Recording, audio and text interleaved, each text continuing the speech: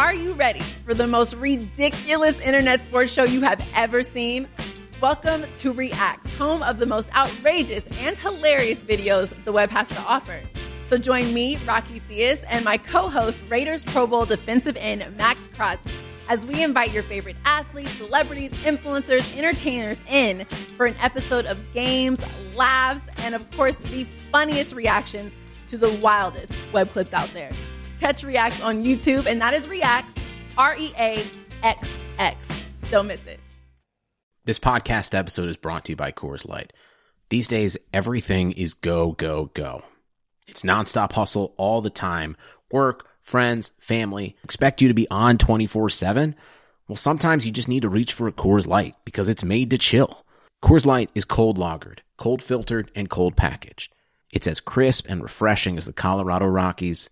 It is literally made to chill. Coors Light is the one I choose when I need to unwind. So when you want to hit reset, reach for the beer that's made to chill. Get Coors Light in the new look delivered straight to your door with Drizzly or Instacart. Celebrate responsibly. Coors Brewing Company, Golden, Colorado.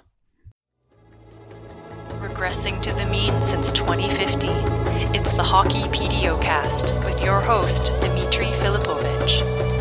Welcome to the Hockey PDOcast. My name is Dmitry Filipovich, and there's no rest for the weary. It seems like yesterday that we finally finished a grueling season. The Penguins hoisted the cup, and pretty much as soon as that took place, everyone just instantly turned their attention to the offseason. And we'll definitely do some stuff later in the week on free agency and other transactions we've already seen take place in terms of trades and stuff like that. But for our purposes here today, we'll be focusing on what very well may be the single funnest 24 hours of the season. I'm sure the guy I have on the line agrees with me. It's Corey Prodman. Corey, what's going on, man?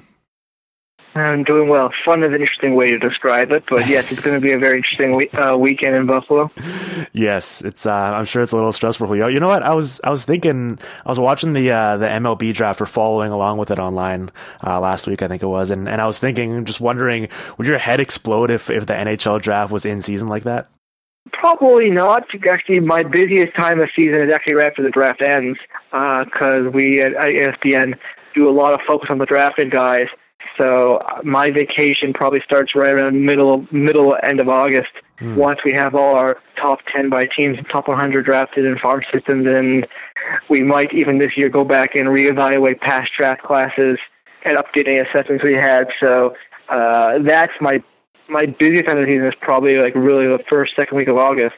But you know, it's just still be a fun time, and it's obviously still going to be pretty busy regardless. Yeah, I bet. Okay, well, let's get right into it, because I feel like there's like a big mountain of a big pile of things I'd like to run by you while I have your ear. So I think the obvious place to start is at the top of this year's draft board, where I think you did something that a lot of people have been whispering about, and it's been gaining traction, but no one's actually really had the gumption or the intestinal fortitude to pull the trigger on it, and it's putting Laine over Matthews at number 1. So I guess this is just a good time to.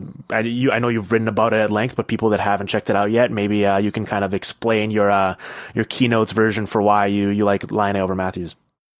Well, I mean, you can describe it how you want. I don't look at it as requiring testicular fortitude to put a player ranking. I go through the same process with every single player, and whatever the process dictates is where they end up on the board when you rank them relative to each other. It just so happened that he was there, and because of I knew that the media traction that would get, and more importantly, the potential negative feedback, I did write a lengthy article discussing the rationale, going through the relative merits, and I'll kind of hit on the bullet points here. I obviously elaborated on a little more detail in the columns. Mm-hmm. One thing, and I think this is the real starting point that people have to understand, is that there are a few things about Laine that I think are very important. One, this is not something that just happened last month. This is not something that happened at the World Championships or in the initially playoffs. Mm-hmm. If somebody felt like that was the basis for my reasoning, that is completely incorrect. This is based on an evaluation process that spanned a couple of years. Patrick Laine didn't just come onto the radar this season. He's been a top name in the ranks for a few years. And I didn't have him, in the top 3 at the beginning of the season because there were some things I was worried about. but he was incredibly impressive last spring in the Under-18 tournament. Incredibly impressive throughout the entire season in the Finnish Liga. Incredibly impressive at the World Juniors. Incredibly impressive at the World Championships and in the Finnish League playoffs, where he was the MVP of the playoffs and the MVP of the World Championships. Mm-hmm. I thought the Finnish League MVP was more reasonable than the World Championship MVP, but that's not really the issue. The point being is that he's played at an extremely high level for a very long period of time. So I absolutely thought, even before the World Championships, he was in that discussion. Mm-hmm. And I was even leaning towards that way, but I wasn't 100% sure at the time. The other thing, and we can talk this as more of a statistical thing, is that age matters. Right. And I don't want to get too focused in on that because it takes away from the relative merit of the actual player's tools, and we'll get into that in a second. But just, if you look over a very long period of time and over a significant data set, you will see that, birth date matters in a significant way, particularly when guys are very, very young. The difference between a 15, a 16, a 17, an 18, and 19-year-old, whether it's in major junior, professional hockey, college ranks, it's significant. Sometimes you'll see a guy who will make big jumps in the CHL from 18 to 19, but in general, across most leagues in hockey, that is different. And Patrick Laine is April 98. Mm-hmm. Matthews, I believe, is a September 97. That in your head would, that's a 7-month difference, but it's also a 1-season difference. Matthews has a whole full extra season of playing experience. His 17-year-old season was last season when he was with the NTDP, which has players for the 16 and 17-year-old seasons, whereas this was Laine's full 17-year-old season playing in the league. And again, you don't want to get too deep on that, but you got to have that in context when you're going forward. Because it's not just different than how long you've been applied for, but it's about how much playing experience you have playing hockey and the long history of prospects that makes a difference. Now, focusing on the actual evaluation points of the players, there are definitely some things that Matthews does better. I think his puck skills are among the very best I've seen in a player that age. Like especially when you consider his size. I mean, I've seen him make so many wow caliber plays and he makes it look so easy. Incredibly fun player to watch, whether it's Winnipeg or Toronto or wherever he ends up. If some crazy trade scenario happens, he's most likely going to be Toronto. They're going to love him just how fun of a player he is to watch. And he also has he skates well and he has good size.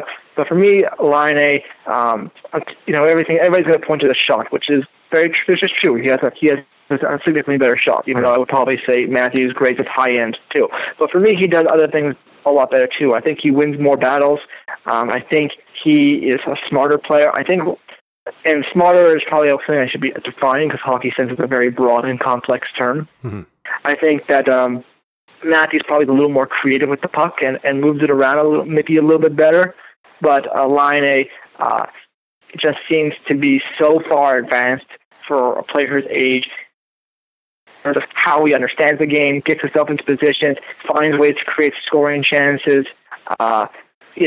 When you saw a guy at the World Championships like he was, who was being trusted on that first power play unit of a team that went, as far as Finland did for a 17-year-old, it was just remarkable. Mm-hmm. And it wasn't the plays that he was making where it's just like all highlight reel plays up and right, but that pace is significantly faster than just about any major junior player would ever be able to get used to, just because the pro defenseman close on you that much quicker. You have so little time to make those decisions, and he was moving the puck around fine. It's not like he didn't make any mistakes, but for him to be at that pace and be playing that well for a guy his age speaks to just how quickly he processes the game, and it gives you evidence, not conclusive, but good evidence that he's going to keep absorbing things and keep progressing at a significant pace, because guys don't play like he has at these levels without being incredibly smart.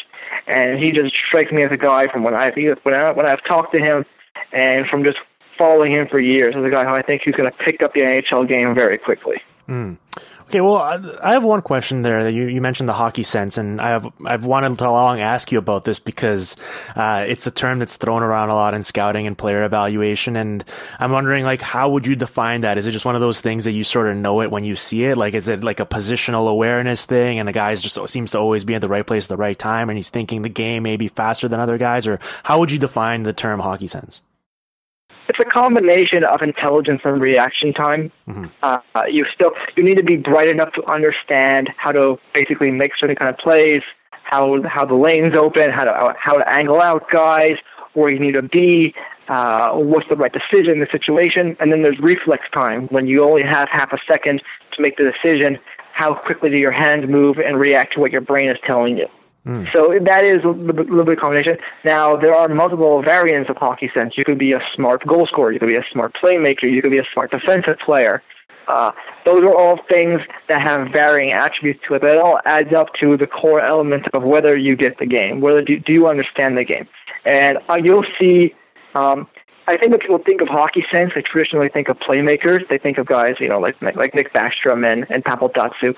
But I would say guys like Ovechkin, guys like Kessel are very, very smart players, but because they have elite shots, they play a different kind. They use their hockey sense in a very different way, and that's what Laine does too. Is that he is a very, very smart player, but he takes a lot more shots because he knows his shot is a weapon. Mm-hmm. But like Ovechkin and like Kessel, you'll see him make plays as well. Very good, very creative passes, very, very good in tight plays. Doesn't take the shots when it's not there, although with Ovechkin it's a little different. But in general, you won't see him forcing a lot of dumb plays. And those guys are all very, very smart players, but their hockey sense comes out in different ways than it would for, one of those elite passers. Right. And so you put together this handy little scouting table of, prototypical 20 to 80 rankings for tools for some of these top forward prospects in recent years. And the thing that stuck out to me was that you had Laine as a 50 rating skater. And I guess a little bit of that hockey sense just kind of alleviates some of those concerns, and seeing him play against those faster defensemen that are reading the play faster. And he looked perfectly fine. Like, you're not worried about that skating at the NHL level? Well, everybody has a weakness. I mean, it's not ideal, but right. It's not like It's not like you don't go through a player rating and say one guy it sucks at one thing and therefore he sucks as a player. It's you balance the scales. I mean, obviously, the most famous one would be JT, who wasn't that great a skater. Yes. Yeah, and obviously I wouldn't. And there's, you can just keep going through the years. Nugent Hopkins had a scrawny frame. Yakupov was small. Ekblad wasn't a dynamic puck mover. McKinnon wasn't an elite passer. Drouin couldn't play defense and was kind of scrawny, and that obviously was an issue in those first few years, but now it's not as much of an issue. Mm-hmm. Barkov was a bad skater too, and that doesn't seem to be as much of a problem nowadays. And even though he's still not a great skater, Granlund wasn't incredibly quick, and he still found a way. Fowler was criticized defensively, and I can keep going on and on and on and on. You have to balance the scale, and that's why you look at the other ratings. You look at the physical game, you look at the shot, you look at the skill, you look at the hockey sense, and those all get high, if not incredibly high grades. And you say, yeah, he's kind of a bad skater, but then you balance it against Matthews, and Matthews has some very good things. I don't think he has a singular weakness like Laine does. Maybe he's not a bump and grind kind of guy, but I wouldn't say it's a standout weakness. Right. But I probably wouldn't say he has as many elite attributes, although, as I aforementioned, I think there are still some very good attributes. I think his hands are elite. I think some other parts of his game, his vision, his shot are high end, but you got to kind of, this is where it gets kind of the nitty gritty of player evaluation. Yeah. Now I have to differentiate between what's high end, what's elite, what's very good, what's good, what's solid. But that's what I do. Right. But it's hard, I guess, to and like you go to that Comic View 2080 grade, that's what I show you. But when in the spoken words on Twitter or in regular conversation, it's hard to relay what those degrees are. But that's basically what it comes down to, is the degrees, not that either of them aren't both incredibly good. Yeah, and I mean, I guess that's a good way to put it. Both guys are incredibly good. You can't really go wrong with either one. It's sort of personal preference. And then, obviously, I think everyone kind of is in agreement that there's that top three with Puljujarvi being the third guy in that tier. And then after that, I think where it really gets interesting in the draft is what the Oilers do at number 4, because I'm kind of curious what you think. How big of a drop off in quality is there between Puljujarvi and then someone to be available at 4? Whether it's, I know you like Keller there, but whether it's Tkachuk or Dubois. Like, is it quite a bit of a drop-off, or do you think those guys are relatively comparable players? No, there's a significant drop-off. I did a recent column ranking the top 30 prospects of the last 5 years when they were draft eligible, meaning that includes those three and, Ekblad and McKinnon and Yakupov, et cetera, rating them all from the perspective of when they were draft prospects. Mm-hmm. And I think I had those top three, Matthews, Laine, Puljujarvi, all in the top 10 of the last 5 years, which is, it really goes to show that even though I think this draft class is kind of average, that top end is certainly above average. And that's why I like doing that kind of column to illustrate to the reader exactly what the degrees of caliber of those very top prospects are. And I would say I don't think, Clayton Keller and Matthew Tkachuk were both in that column, but just not as high as those other players I mentioned. Mm-hmm. I think you see three guys who are legitimate star-level prospects. I mean, Puljujarvi was the MVP of the World Juniors, and I think he was the leading scorer. I think he had the second best scoring totals by a first-year draft eligible who wasn't a late birth date since Yager, I want to say. Mm-hmm. I think that either Yager or Lindros was one of those two. And he was obviously incredible last season, too. One of the best 16-year-old performances I've ever seen at the World Juniors ever. He was very good in the league as a 17-year-old. It wasn't as great as Laine, maybe more comparable to the Granlund years. Maybe not as good as as good offensively as Barkov, but Barkov was a lot better defensively. Right. So, but you just had this, and then when I went to go see him in North Dakota, he was the best forward at that U18 tournament. It's just, he's an incredible player. A guy I think has star-level potential. I think you could put him there with some of the lesser number ones, guys like Nugent Hopkins and Yakupov of past years. He's a very, very good player. And not to say that Clayton Keller and Tkachuk aren't very good, but I just don't think they have that same level of star-level potential as those three big names. Right. So from the Oilers' perspective, though, the thing that's interesting to me is you basically have three options, right? You can just take one of your favorites from that group, whether it's for you to be Keller or if they like Tkachuk, and just hope sort of everything falls into place. Yeah, they're not taking Keller. Yeah, they're not going to take Keller? Yeah, okay. I think for them it's between Tkachuk, Dubois, or Brown. Right. If I have to basically make a guess on what they were debating right now, and from just being around the rings and taking in Canada, I think they're on Tkachuk. But if that's not 100% or anything, but that would be my best guess right now. So, but wouldn't the logical move for them be? If they're not necessarily in love with one of those guys, to potentially move down a handful of spots and then take one of those defensemen that they like at a better value point. Like, I wonder if a trade like that is available. I obviously don't know whether someone's completely infatuated with one of those forwards, of course. I'll push back there a little bit because I'm not 100% sure that's the best move. I mean, it all depends on what the actual trade is. Mm-hmm. But, if you go get Juolevi or Chychrun or Sergachev, they're not in the league next year. They're not. I mean, they may not be in the league in 2 years from now. Right. So you're talking about this Oilers rebuild. I think you'd say, that's continued to need a defenseman, and is it really going to help if the guy gets there in 3 years from now? This is what happened when they took Darnell Nurse. Yeah. I believe it was 3 summers ago, mm-hmm. and and he's just now in the league. And he's just now starting to become. He was still kind of up and down in his rookie year, and I think Juolevi, Chychrun are better players, are better prospects than Nurse was as a prospect. So it may not take as much time. The point being is that those guys are not absolute elite, blow you away prospects. That they're going to be top 4 defensemen within the next 3 years, or at least likely not going to be. So if you're the Oilers, is that really the key to your rebuild? I'm not sure that taking Tkachuk at fourth overall is the key either. When you look at that depth chart, I think you have to look at this team and say, this is ever going to be a team with this core. That's the core of McDavid, Hall, Nugent Hopkins, Eberle, Nurse, Klefbom. If that's ever going to be something real, that's enough young pieces where you got to start filling in the gaps right there with maybe trading for some older guys and guys that can fill in the roster spots in your depth chart, because this team is really lacking in depth. I'm not saying that taking Ulevi or Chychrun or Tkachuk is a bad move, but I'm not sure that solves their problem next year. I'm not sure it solves them 2 years from now. I mean, I think Kachuk's probably the only one who could reasonably play in the NHL next year outside of the big three. But I don't think he'd be, a substantial asset or addition to that roster at the very beginning either. Right. Yeah, that makes sense.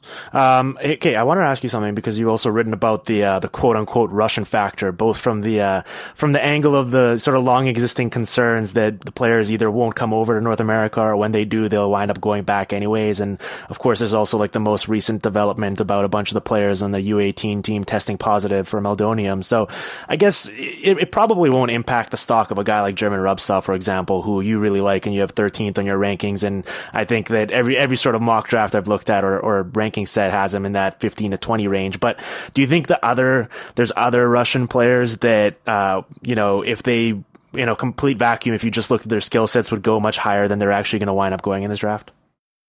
Well, yeah, I mean, I looked at this in a column, and it was, it's humorous that the Russian factor is simultaneously overrated and underrated depending on what angle you're looking at it from. Right.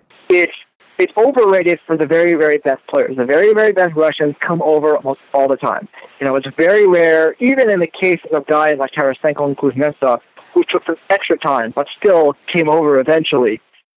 I've never heard of a guy who has basically not tried to play in the NHL. We obviously know the cases like Radulov and Zherdev and Perezhogin, who came over and then left.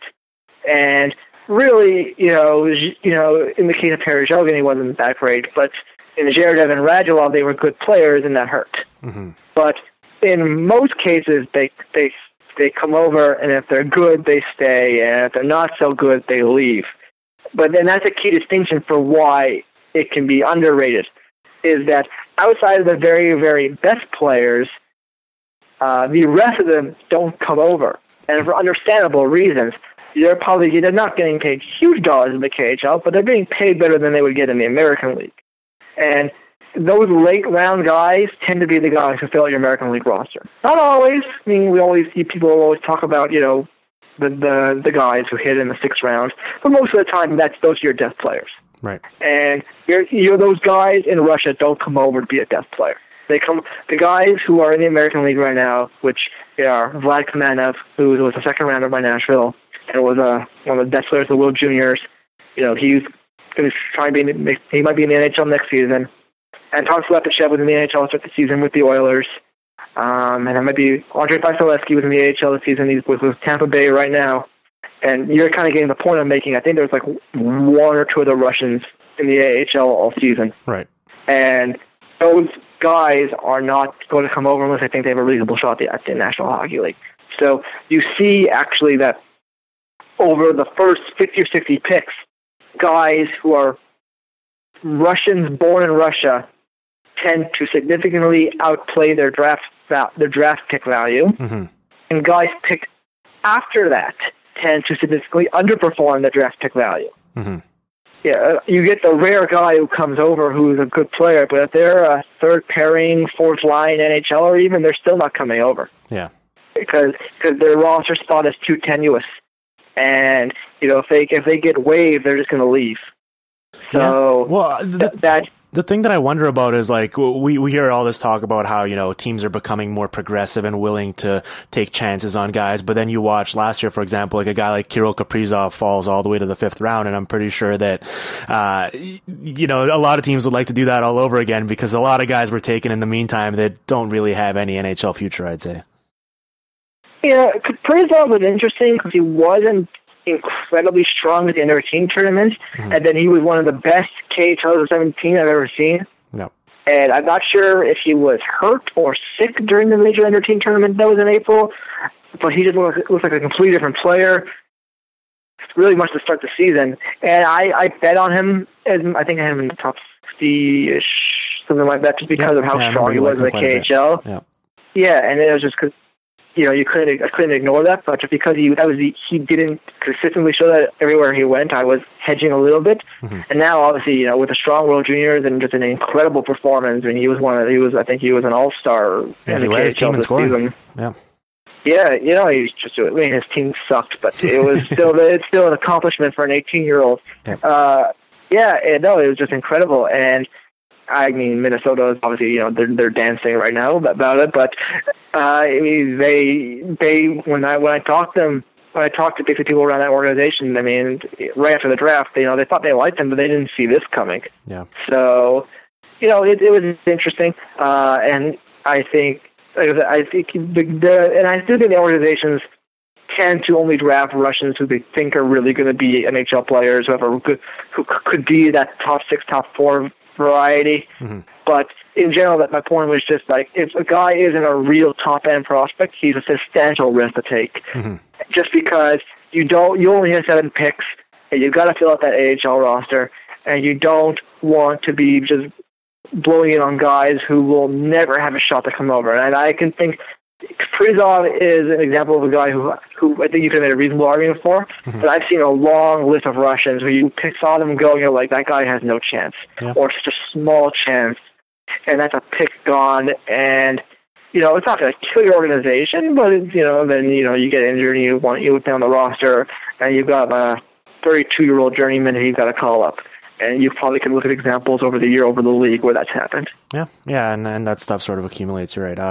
Okay, one final kind of big macro topic before we let you go, and I wanted to pull back the curtain just a little bit. Obviously, I don't want you divulging all your secrets, of course, but I'm just wondering, like, what the process is for putting together your rankings like this, in terms of, obviously you'd like to see all these guys as much as possible, particularly live, but it's just not logistically possible for one person. There's only 24 hours in a day and there's so many prospects that you can't, so you kind of have to rely on your sources and kind of soliciting information from other people and so on and so forth. And obviously there's a statistical component to it, but I'm just kind of wondering how you put together this puzzle of all these different sort of sources into making your one final ranking.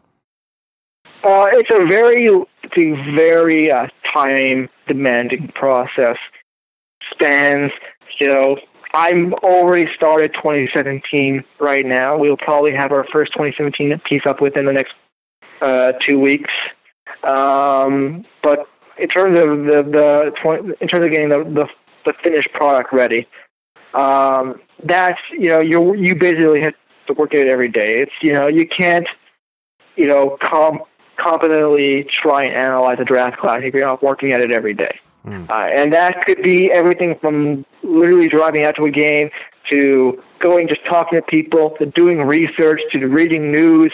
You have to be on top of it all the time. I probably check every CHL box score every night. And I check every European league every day. I check most of the major college teams. I check most of I check.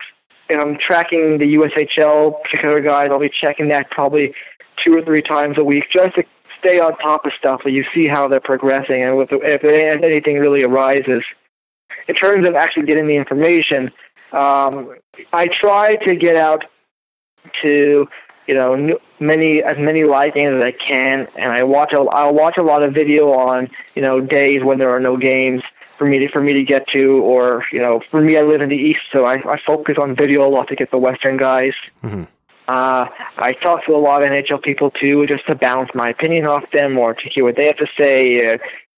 It's helpful for gossip too that may not appear directly in my columns, but are things that I'm keeping in the back of my mind, or just things that are going on in players' lives or around teams that are not so important for the player evaluations, but are good things to know to have in the context. And like I said, it's really much an everyday process. I would probably say the final draft ranking thing the first words I'd probably start around January. Mm-hmm. That's when I start writing the column, and it gets published usually around mid-May. And I probably work on it about in half an hour to an hour every day from that point on, and right after the World Juniors ends. Yep.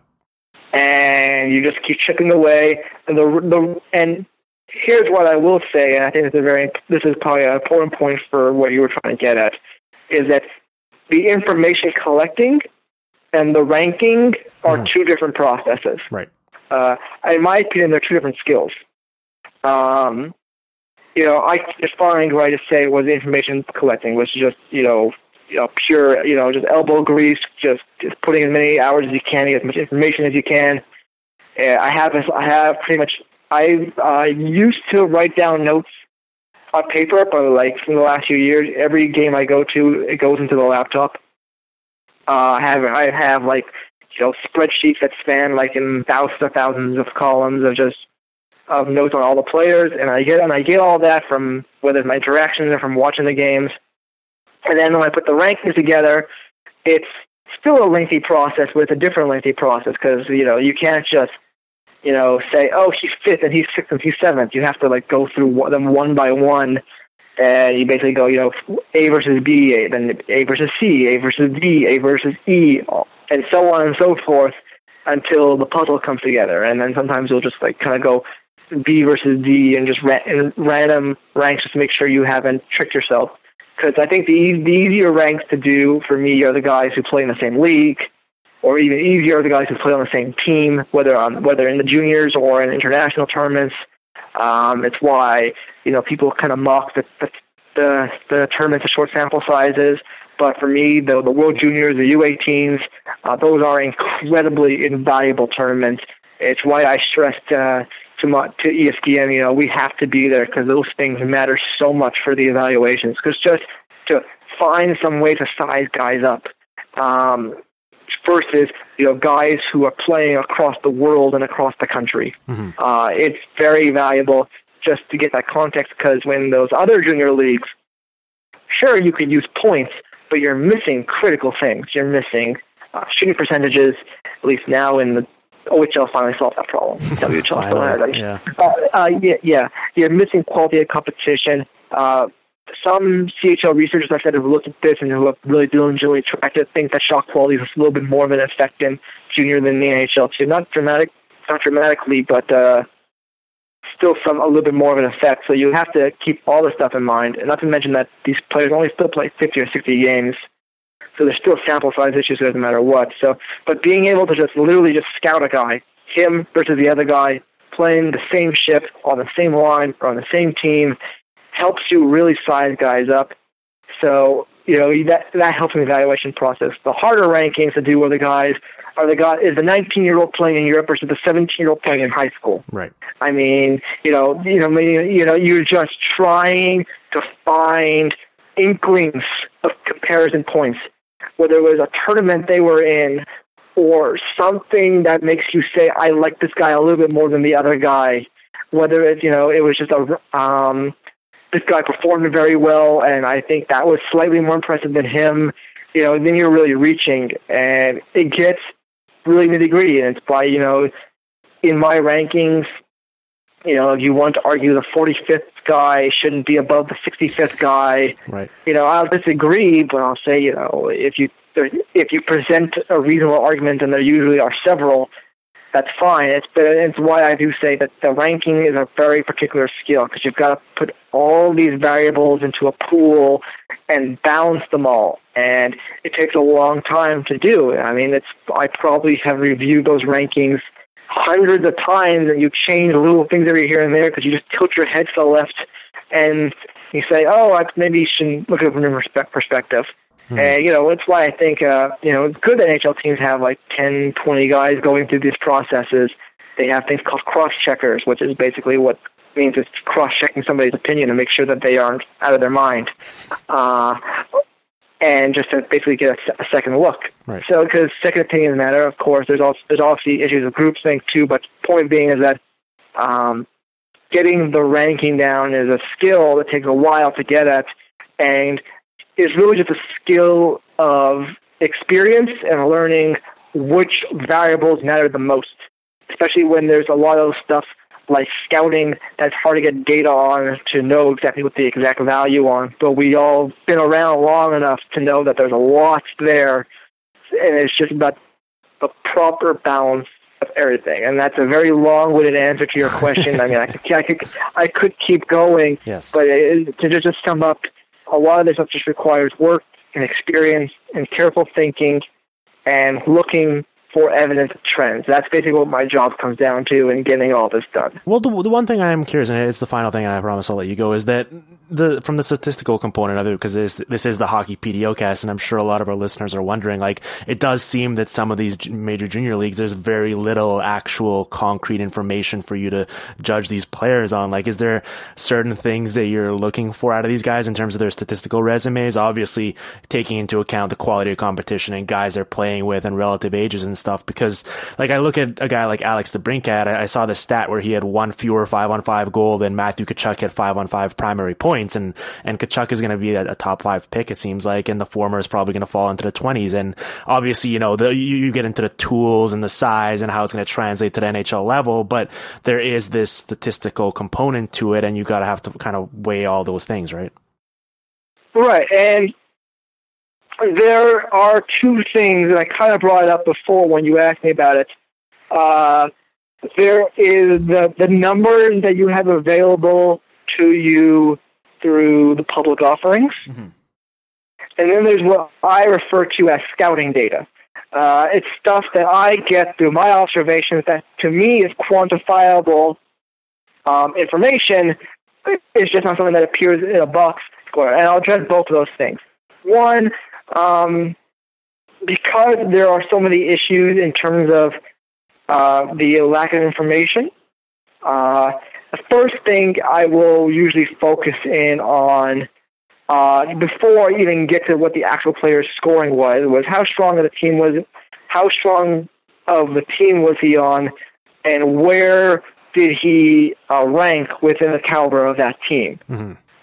In the case of DeBrincat and Tkachuk, you know, they're actually very similar answers. They were both on very strong teams, and they were both probably, you know, the second, third, fourth best player on that team. Mm-hmm. So it was actually quite comparable. Although obviously London was better. They won a World Cup, yes. And they were definitely the deserving champion of that. It's right, again, the actual stats. I focus. Primary points is important to me. Shots are important to me. Obviously, the scoring is irrelevant. But I mean, these aren't exactly novel concepts.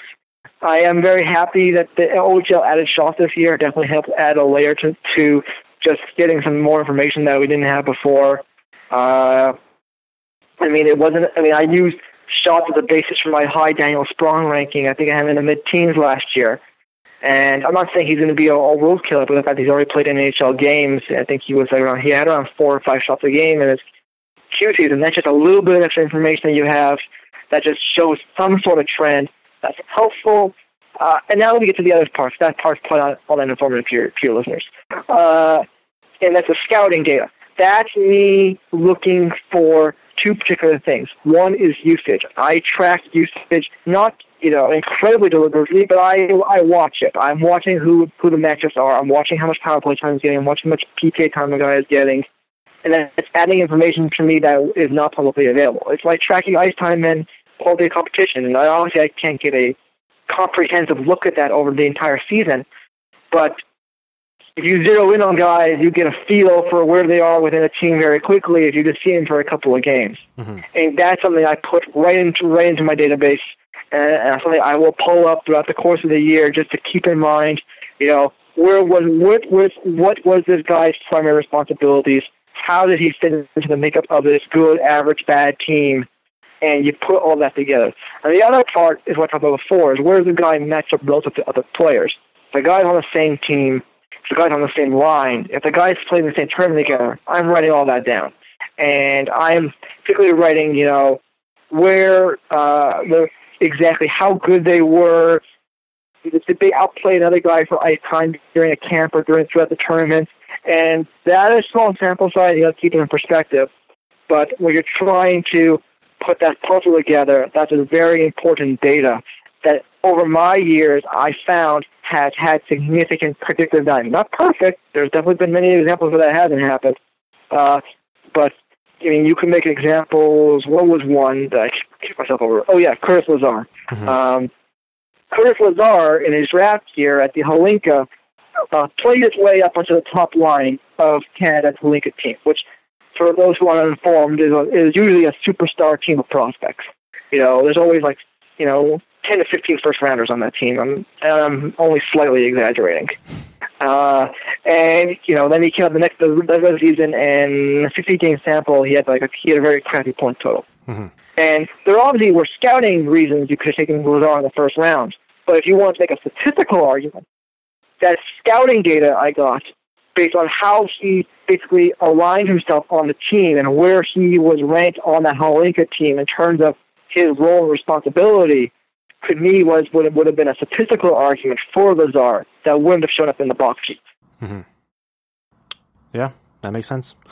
Hey Corey, thanks for doing all this work for us so that we don't have to. Appreciate it. I'd highly recommend checking out all the work Corey does behind it is behind the ESPN paywall, but with himself and friend of the podcast Craig Cousins doing great work there, it's a must read for all hockey fans. So I'll let you go now. I'm sure you have a lot of work to do, and just remember to have some meals here and there and stay hydrated during this entire process. Appreciate it. Thank you. Have a good day. Yeah. The Hockey PDOcast with Dimitri Filipovic. Follow on Twitter at Dim Filipovic and on SoundCloud at soundcloud.com/hockeypdocast.